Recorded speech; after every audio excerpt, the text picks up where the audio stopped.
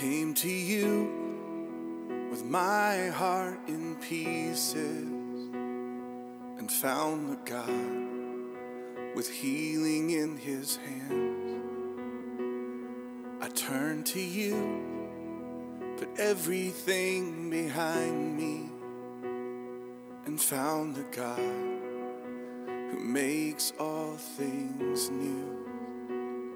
I look to you, drowning in my questions, and found the God who holds all wisdom. And I trusted you and stepped out on the ocean. You caught my hand among the waves, 'cause you're the God of all my days. Each step I take, you make a way, and I will give you all my praise.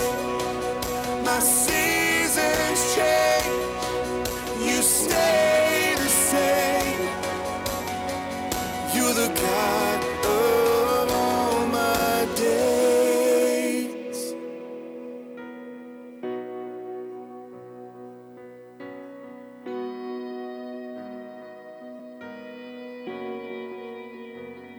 I ran from you and wandered in the shadows and found a God who relentlessly pursues.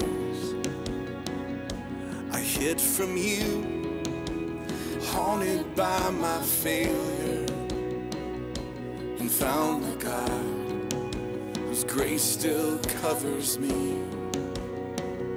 I fell on you when I was at my weakest, and found the God, the lifter of my head. And I've worshipped you and felt you right beside me. You're the reason that I sing, 'cause you're the God of all my days. Each step I take, you make a way, and I will give you all my praise.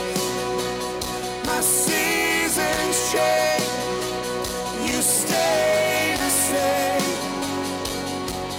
You're the God of all my days. In my worry, God, you are my stillness. In my searching, God, you are my answers. In my blindness, God, you are my vision. In my bondage, God, you are my freedom.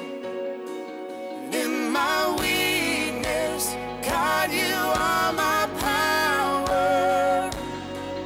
You're the reason that I sing, 'cause you're the God of all my days. Each step I take, you make a way, and I will give you all my praise. My seasons change, you stay the same. You're the God of all my days. In my blindness, God, you are my vision. And in my bondage, God, you are my freedom. All my days.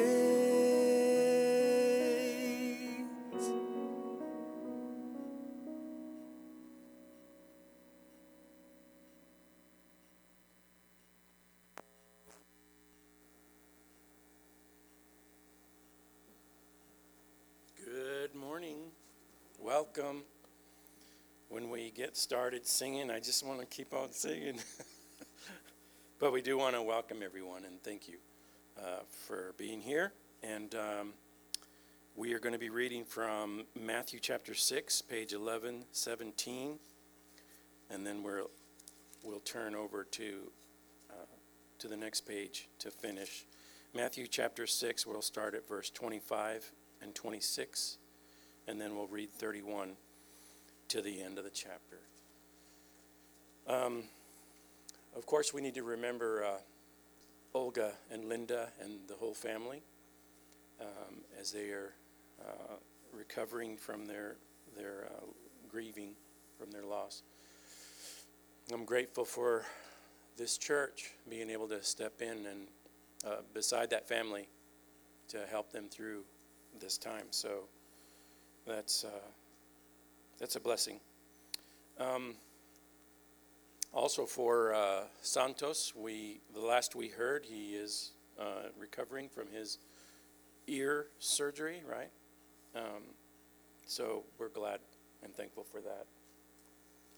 And so in Matthew chapter 6, 25 and 26, and then 31 and to the end. Therefore, I say to you, do not worry about your life, what you will eat or what you will drink, nor about your body, what you will put on. Is not life more than food, and the body more than clothing? Look at the birds of the air. They neither sow nor reap nor gather into barns, yet your heavenly Father feeds them. Are you not of more value than they? Therefore, do not worry, verse 31, saying, what shall we eat, or what shall we drink, or what shall we wear? For after all these things the Gentiles seek. For your heavenly Father knows that you need all these things, but seek first the kingdom of God and his righteousness, and all these things shall be added to you. Therefore, do not worry about tomorrow, for tomorrow will worry about its own things. Sufficient for the day is its own trouble. Let's pray.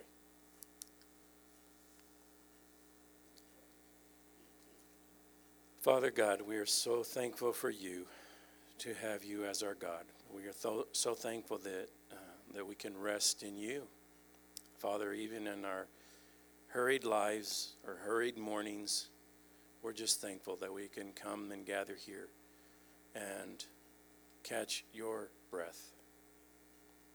We invite you, God, right now into this place, into our lives, into our hearts. Lord, dispel any darkness, dispel any distractions. Lord, prepare us for this time. We pour ourselves out in worship before you. We pray that you can reside there in our praises.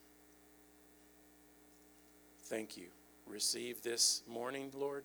It is for you and it's for your glory. Through your precious Son, our Messiah and King, we pray. Amen.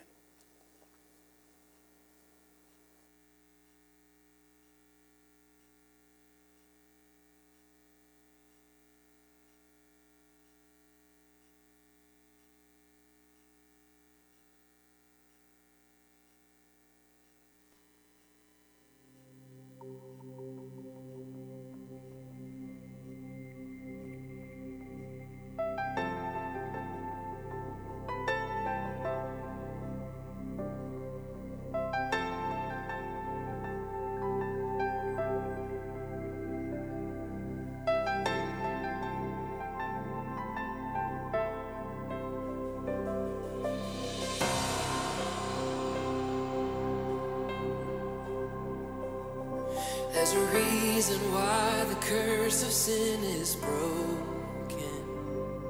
There's a reason why the darkness runs from light. There's a reason why we stand here now forgiven. Jesus is alive.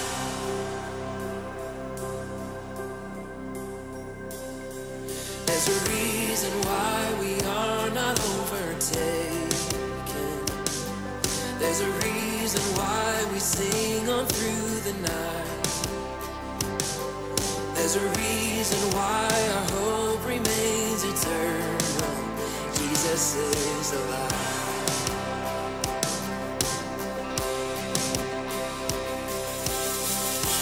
Praise the King, He is risen. Praise the King, He's alive. Praise the King, death's defeated. Hallelujah, He's alive. Hallelujah, He's alive. There's a reason why our hearts can be courageous. There's a reason why the dead are made alive. There's a reason why we share His resurrection. Jesus is alive. Oh, He's alive. Praise the King. He is risen. Praise the King. He's alive. Praise the King. Death's defeated. Hallelujah, He's alive. Oh, hallelujah, He's alive.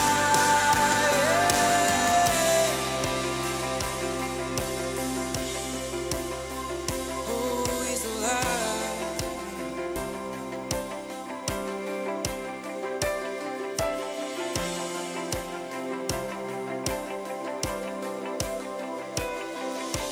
Grave could not ignore all of heaven's roaring. Hell, where is your victory? Death, where is your sting? The world cannot ignore it when all the saints are roaring. Hell, where is your victory? Death, where is your sting? The grave could not ignore it. All of heaven's roaring. Hell, where is your victory? Death, where is your sting? The world cannot ignore it when all the saints are roaring. Hell, where is your victory? Death, where is your sting?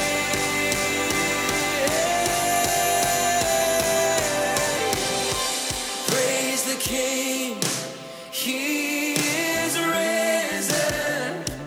Praise the King, He's alive. Yeah. Praise the King, death's defeated. Hallelujah, He's alive. Oh, hallelujah, He's alive. Oh, hallelujah, He's alive. Hallelujah, He's alive. Yeah.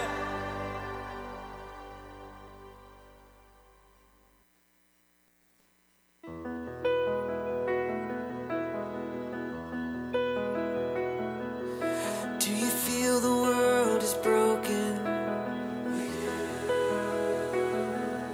Do you feel the shadows deepen?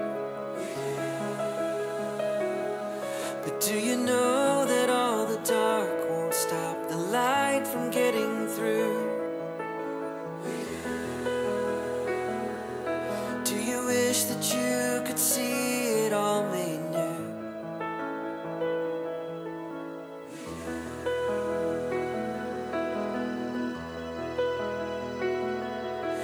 Is all creation groaning? Is a new creation coming? Is the glory of the Lord to be the light within our midst? Is it good that we remind remind ourselves of this.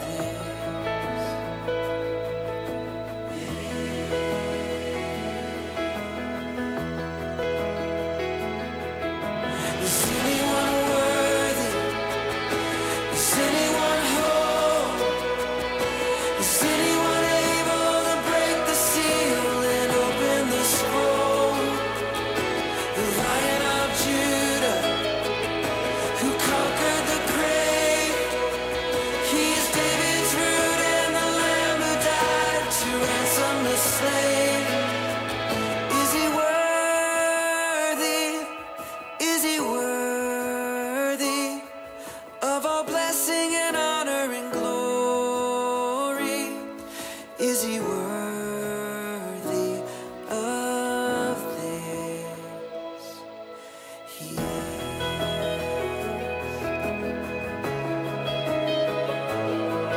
Does the Father truly love us? Does the Spirit move among us? And does Jesus, our Messiah, hold forever those he loves? Does our God intend to dwell again with us?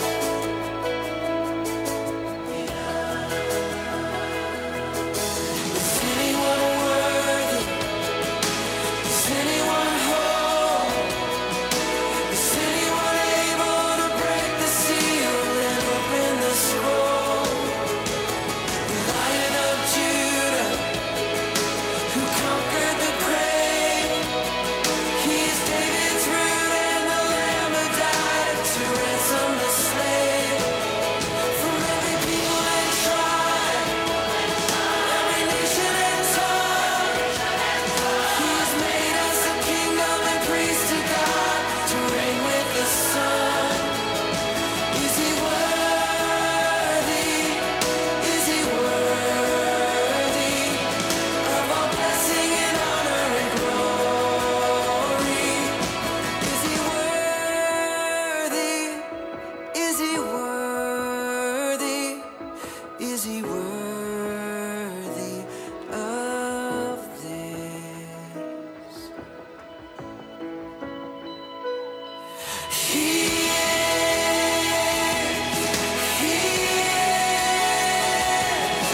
is he worthy?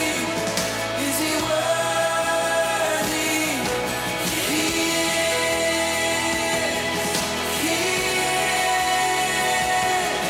He is worthy.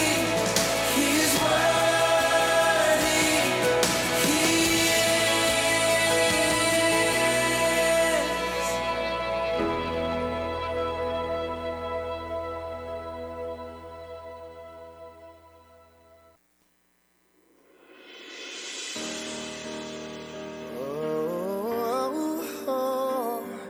Oh, give me Jesus. In the morning when I rise, in the morning when I rise, in the morning when I rise, give me Jesus. Give me Jesus. Oh, give me Jesus. You can have all this world. Oh, give me Jesus.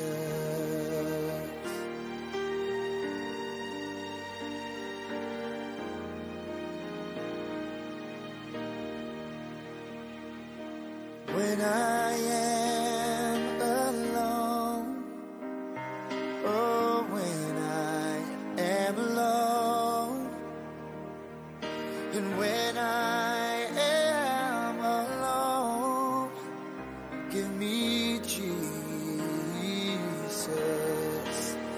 give me Jesus, give me Jesus. You can have have all this world, give me Jesus.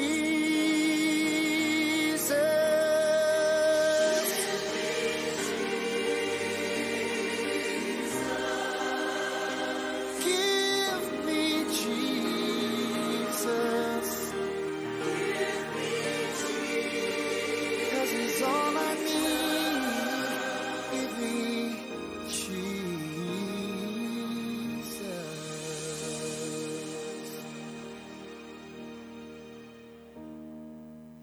When I come to die, when I come to die,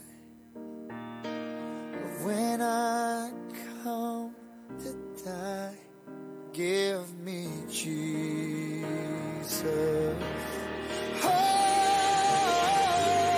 give me Jesus. Give me Jesus. You can have all this world. Give me Jesus.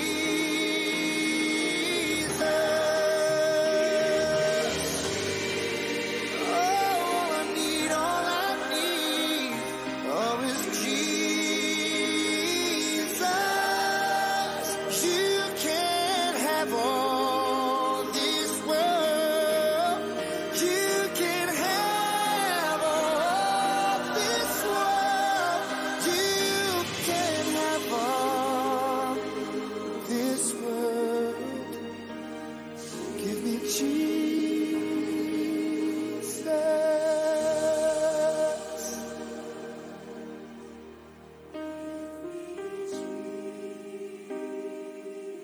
It's all I need.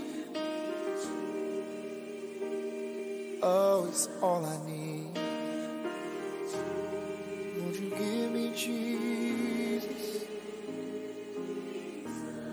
Oh, it's all I need.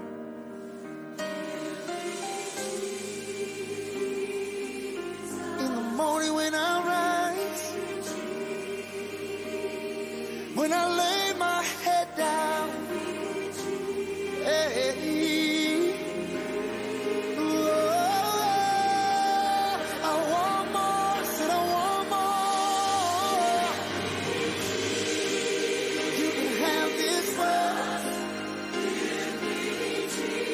You can have all of it, all of it, all of it. Hey, oh, give me Jesus. Oh, said I only want Jesus. I only want my Jesus.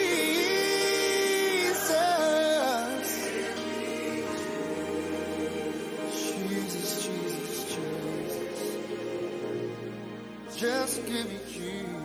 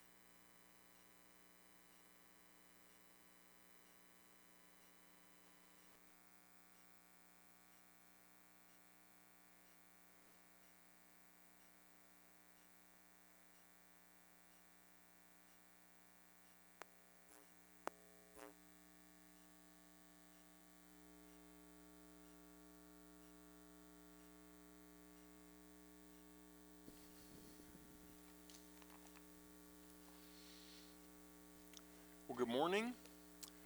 It's awesome to be with y'all. We are going to be in John chapter 14 today. If you're in the church's Bible, on page 1242, John chapter 14.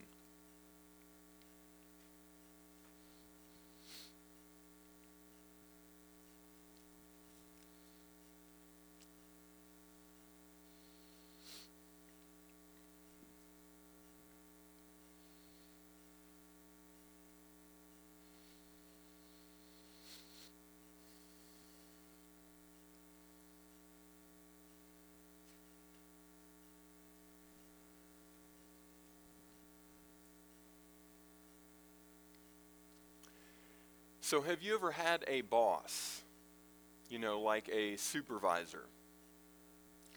At every level, there is someone more senior to somebody who's in the workplace. If you are a low-level person, you might have many bosses. If you are a CEO even, you've got to answer to a board of directors or someone whose job it is to manage you and to inspect your performance. And in my experience, I usually know what my supervisor expects and what they would want done in most situations. I've also learned that the more time that I spend with my boss, I can learn to better understand them, their leadership, and that their decision making would make sense to me. The best bosses are those that you can trust, so that even if you don't agree with them or always understand them, you can trust their direction.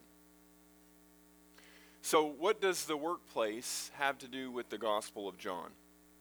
Well, this week the Lord has been helping me to understand that this idea of work has been stolen from God's people. This idea that we have something to do in the kingdom of God has been stolen and replaced with entitlement about what we deserve and what we're due. In John chapter 14, Jesus is spending his last few hours with his disciples, and I believe that the Lord gives them a blueprint for the spiritual workplace that is the kingdom of heaven. And we can't understand our work without understanding what our role is. So here in chapter 14, we've read a lot of this chapter, and Jesus is sharing this Passover meal with his disciples, and he is giving them many truths. He's told them that he is going to prepare an opportunity for them for salvation, and that he is the way, the truth, and the life. So let's read together, beginning in verse 7 of chapter 14. We'll read through verse 14. Jesus says, "If you had known me, you would have known my Father also. And from now on, you know him and have seen him." Philip said to him, "Lord, show us the Father, and it is sufficient for us." Jesus said to him, "Have I been with you so long, and yet you have not known me, Philip? He who has seen me has seen the Father, so how can you say, 'Show us the Father'? Do you not believe that I am in the Father, and the Father in me? The words that I speak to you I do not speak on my own authority, but the Father who dwells in me does the works. Believe me that I am in the Father, and the Father in me, or else believe me for the sake of the works themselves. Most assuredly I say to you, he who believes in me, the works that I do he will do also, and greater works than these he will do, because I go to the Father. And whatever you ask in my name, that I will do, that the Father may be glorified in the Son. If you ask anything in my name, I will do it."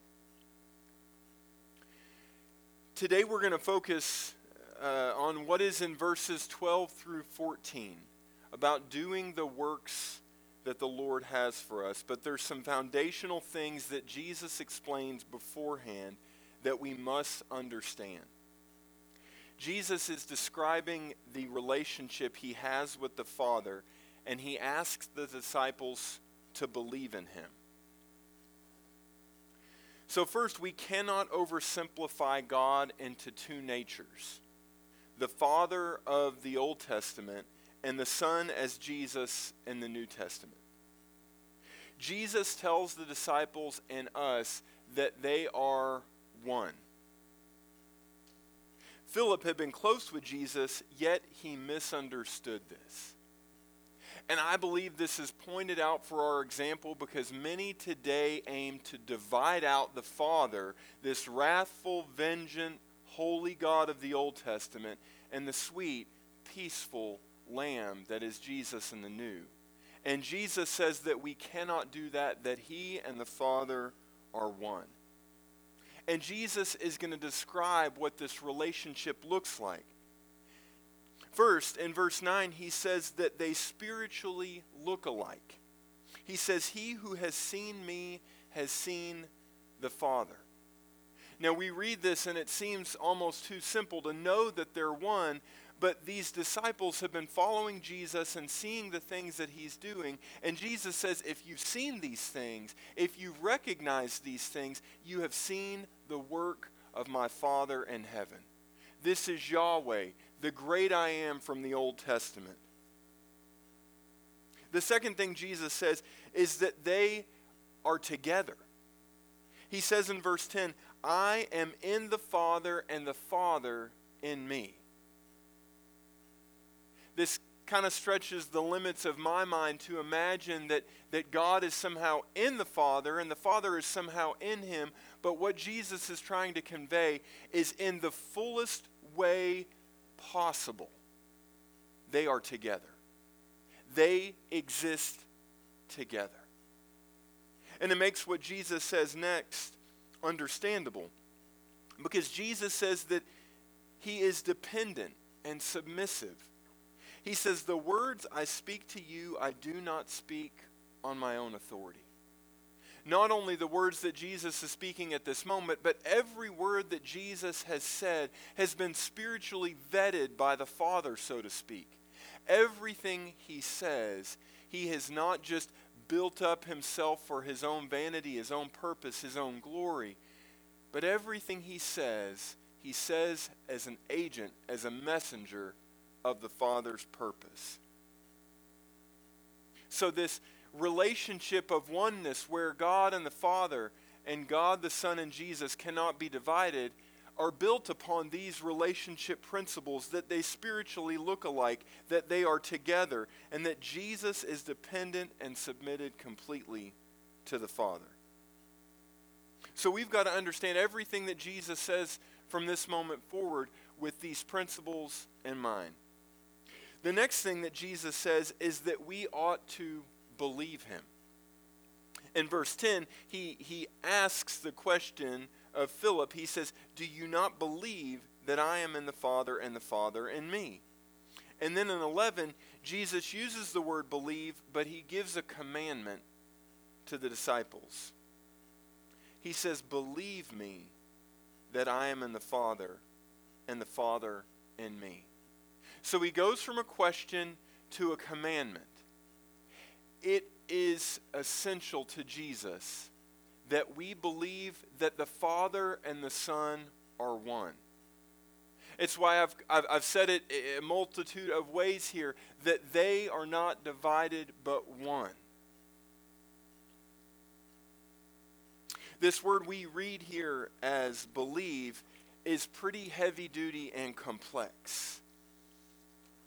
To me, this word believe is a lot like the word gravity.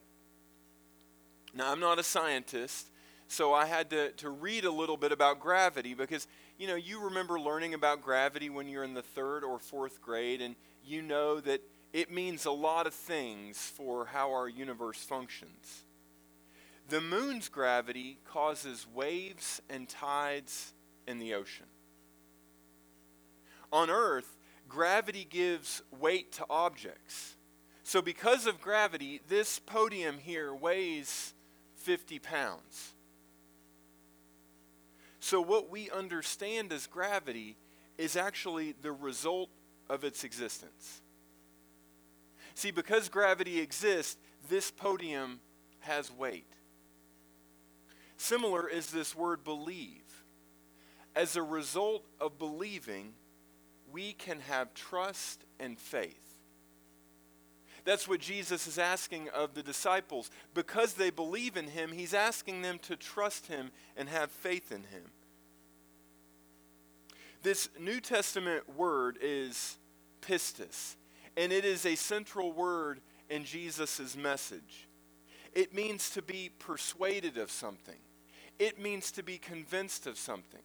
It means, without a shadow of a doubt, we are certain and confident of something to be true. Jesus wants the disciples to be completely persuaded that he and the Father are one.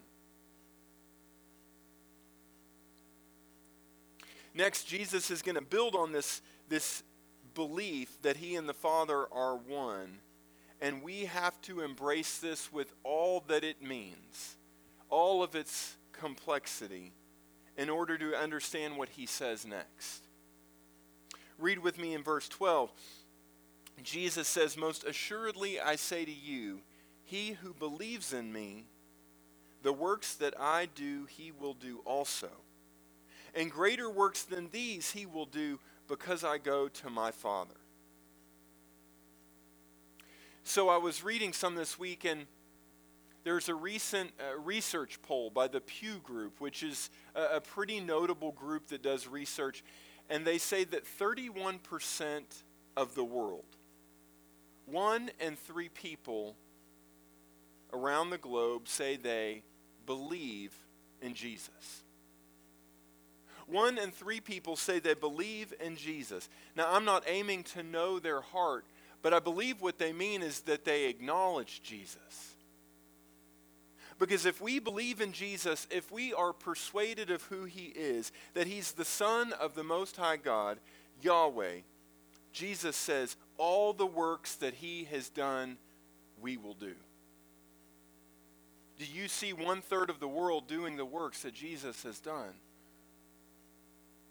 Jesus says that if we are persuaded of this, then all of the things that he has done that we will do, and this is not a promise that's made only to the disciples, but all who believe. Just to name a few of the things that Jesus had done in John's Gospel by chapter 14. He had turned water into wine in John chapter 2. He had healed an official's son in John chapter 4. He had healed a man crippled for 38 years in John chapter 5. He had fed 5,000 people with just a few fish and a few loaves. He had walked on water. He had healed a man who was born blind, and he had raised Lazarus from the dead. And Jesus says, if you believe and trust in me in this way, you will do all the things that I have done. Now, he's not saying that we will do each of these exactly, that we will heal a man named Lazarus, that we will feed 5,000 people, but he says these kind of things that you have seen the Father do through me, believers will do.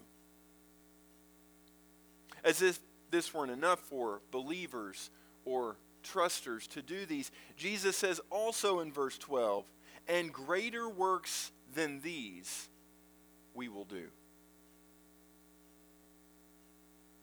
But he connects this to the next statement, because I go to the Father. Now, a few weeks ago, we learned about this understanding of what going to the Father means. This going or departing is connected with Jesus' death. Jesus is leaving this earth for death. And because of Jesus' eventual death, these greater works would mean the opportunity for salvation. So let's pause for a moment. I want to summarize this because it's a lot that Jesus is describing in a few verses. Jesus and the Father are one. Jesus speaks only on the Father's authority. The Father does the works through Jesus. Jesus wants us to believe that he and the Father are one. And if we trust in Jesus, we will do works that he has done. If we trust in Jesus, we will do greater works than he has done. And because of the death that Jesus is going to, we will lead others to salvation in Jesus. So Jesus has just offered this explanation of the relationship with the Father and what believing in him truly means, so we can understand the spectrum and the range of the work that God wants to do through us. Not just turning water into wine, but giving the good news to others that they may be saved from bondage. What we read next comes in this context. Let's read verse 13. And Jesus says, "And whatever you ask in my name, that I will do, that the Father may be glorified in the Son." Now, I've heard this verse used in a lot of ways, but I've never heard this verse truly said in this context, right? Not that we should encounter a difficult situation and say, "Lord, I'm asking that in your name this would be done." Or, "I'm going on a job interview or for an exam and I really need the Lord's help, so I'm going to ask in Jesus' name that this would be done." But in the context of knowing that Jesus and God are inseparable physically and spiritually, and that God has a plan to bring salvation to the earth, and so his son Jesus is going to go to the cross unto death to present this opportunity. So that anything we ask from this spectrum of works, from turning water into wine and raising the dead, all the way to giving the good news unto salvation, will be done in Jesus' name. That is the context for Jesus' invitation. In verse 13 it says, "And whatever you ask." This word whatever would be better to be understood because or on account of. Meaning on account of what you ask in my name. See, what we ask cannot be divided from the name of Jesus. The name of Jesus is authoritative. It is an authority. Scripture tells us that saying the name of Jesus, demons flee because that name is powerful. Jesus isn't telling us that we can ask for a winning lottery ticket in the name of Jesus and it will be happening. Instead, he says, on account of asking in his name, it will be done. He's describing the qualities of his name as the Son of God. He's pairing himself with the Father of the Old Testament. So if we request something that is consistent with his Father's purpose, of course it's done. Of course, if we ask for the Lord's will to be done, it is done. We hear Jesus and we read of Jesus doing this throughout the New Testament. He prays to the Father. He prays for the Lord's will to be done. And those things he prays for are done. It's why the second part to this verse not only makes sense but is so powerful, because he says that, so that, in order that my Father may be glorified in the Son. See, we see the result of asking for something in God's name is that the Father would be glorified in the Son. See, when we ask for a winning lottery ticket, when we ask for a promotion, when we ask for a situation to be fixed, we're really not asking that the Lord would be glorified. We're asking that what we want would be accomplished or we would be glorified. The Lord's purpose serves the Lord's purpose.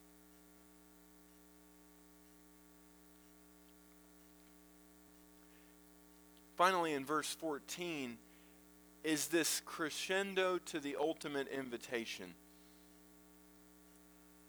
Jesus says, if you ask anything in my name, I will do it.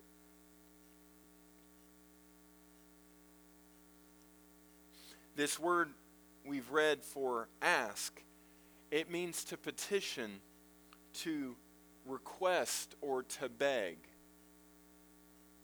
And it's not a word that is used among equals or peers. It is a word that describes someone before a greater party.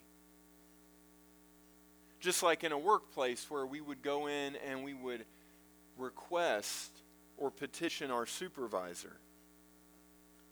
Meaning for believers in this true Jesus Christ, trusters of God's plan, we are invited by Jesus to come in before them, to come in before the Father and the Son, and to make our requests known. It's not just a statement of fact that anything we ask, it's just done. But anything that we come in humbly before the Father with, anything we come in before the Father and the Son with, that are according to their reputation, according to their purpose, if we are truly in unity and alignment with them, God's purpose will be done.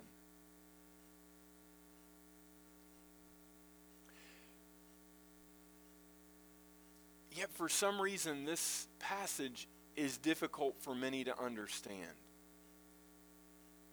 Right? Well, if God's going to do what I ask, why do I even need to ask it?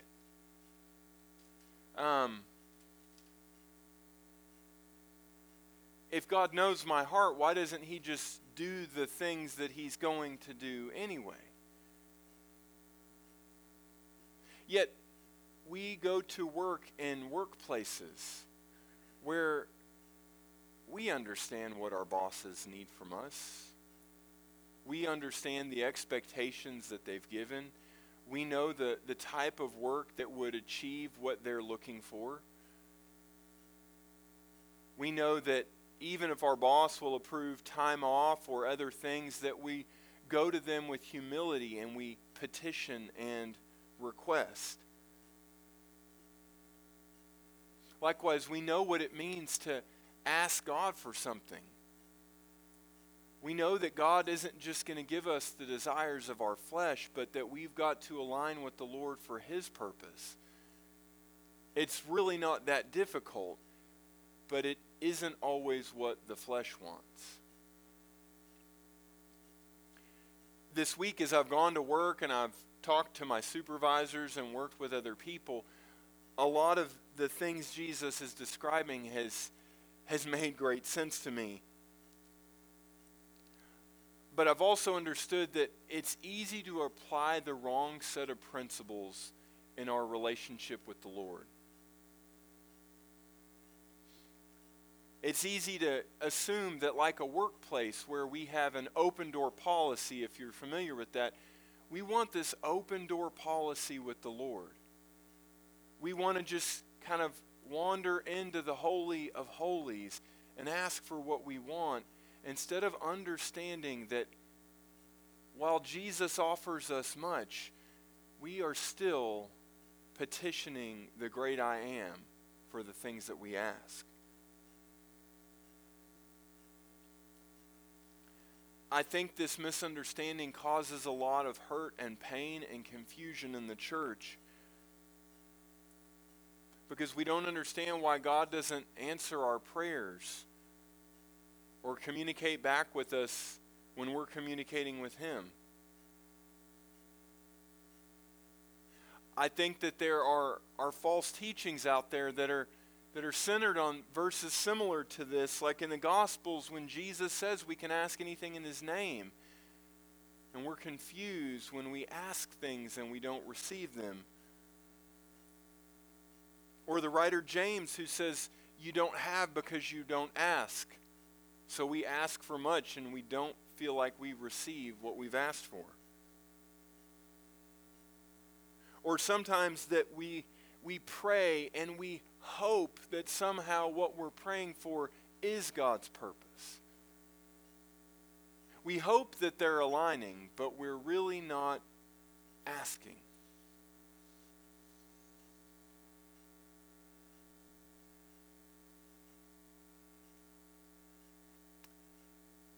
The Lord has put it on my heart today to clear these things up, because many have confused salvation with stature.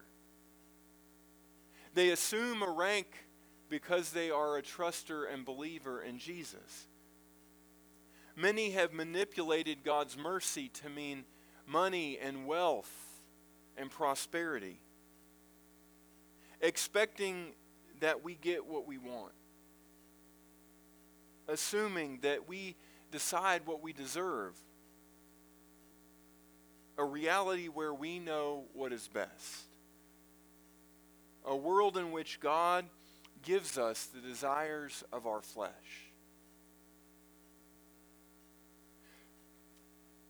The kingdom of heaven, the kingdom of God, is not a VIP lounge. It's a workplace.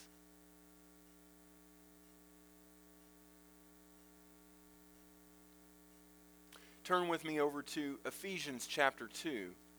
If you're in the church's Bible, on page 1344.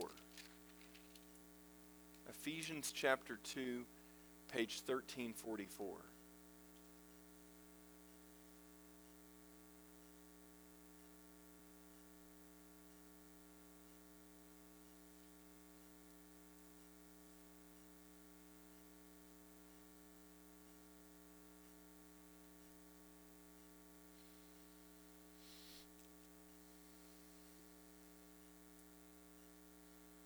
The Lord brought this well-known verse to me in chapter 2.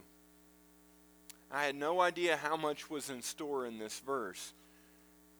Paul is explaining here in chapter 2 that salvation is not the result of our works, our good deeds. Otherwise, we'd have the opportunity to boast about it, to brag about it. But it is absolutely not the result of works. Instead, is it a gift of God's mercy. Read with me in chapter 2, verse 10. Paul says, "For we are his workmanship, created in Christ Jesus for good works, which God prepared beforehand that we should walk in them." These words, workmanship and works, are the exact same words that Jesus uses in John 14. Exact same Greek words. And I believe that Paul is dialed in to what Jesus was telling the disciples. And he's unpacking this for us. This word that we read here for workmanship is a special word. It is something that is worked or made, crafted even, like a fabric or a structure. It's different than the word created. This word means a work of art. And as the Lord saves us, he creates us to be new, a work of art for the artist's purpose. Paul says that we have been created in Christ Jesus for good works. Works or deeds are broad actions that a carpenter or a farmer could do. This word just means to complete something, an action or a deed. But Paul says good works. We have been created not to just do things, not to just go about our job or our hobbies or the things that we find to fill our time, but we have been created in the image of Christ for good works. Y'all know how I feel about this word good, that comes from the creation accounts where God is creating things. He is making things on their day and according to his timing. And the things that God created, he said, were good. Good to God means that things are functioning in the way that he has intended them. Good carries the weight of God's purpose and God's direction. So when Paul says that we are God's masterpiece. We have been created for a purpose, and that is to do the things according to God's purpose. Like when a flower blooms and it is functioning the way God has designed it, we who are believers, we have been saved and done so for a purpose. Jesus tells us in verse 14 of John, he says, "Assuredly I say to you." Jesus makes this invitation so simple and matter of fact. He says, "With complete truth, I tell you this." But following in God's purpose and asking for things that seem impossible are made simple because of a relationship that models Jesus and the Father. To believe in Him is to look like Him. It's to emulate Him. To believe in Him is to be with Him. Jesus is in the Father, and the Father is in Jesus, and we are called to be in them both. And to believe in Him is dependence and submission. These are workplace terms. You don't become a good employee by doing your own thing and doing your own way and having your own opinions and creating dysfunction in the workplace. You're a good employee because you know that your boss has your best interest and you trust the things that they ask you to do. The Lord gave me the line that I read a few minutes ago that the kingdom of heaven is not a VIP lounge, it is a workplace. And I believe that the gospel has been misused to tell us all in this room that we've arrived, that it is done, it is finished, and we can rest on what has been accomplished on the cross, and that is not what Scripture says. For Jesus invites us to be a part of His team and His staff and to do His work. This work must begin in us first. I pray that we would join the Lord in what He is doing, and that we would do the work of the Father and the Son. In Jesus' name, amen.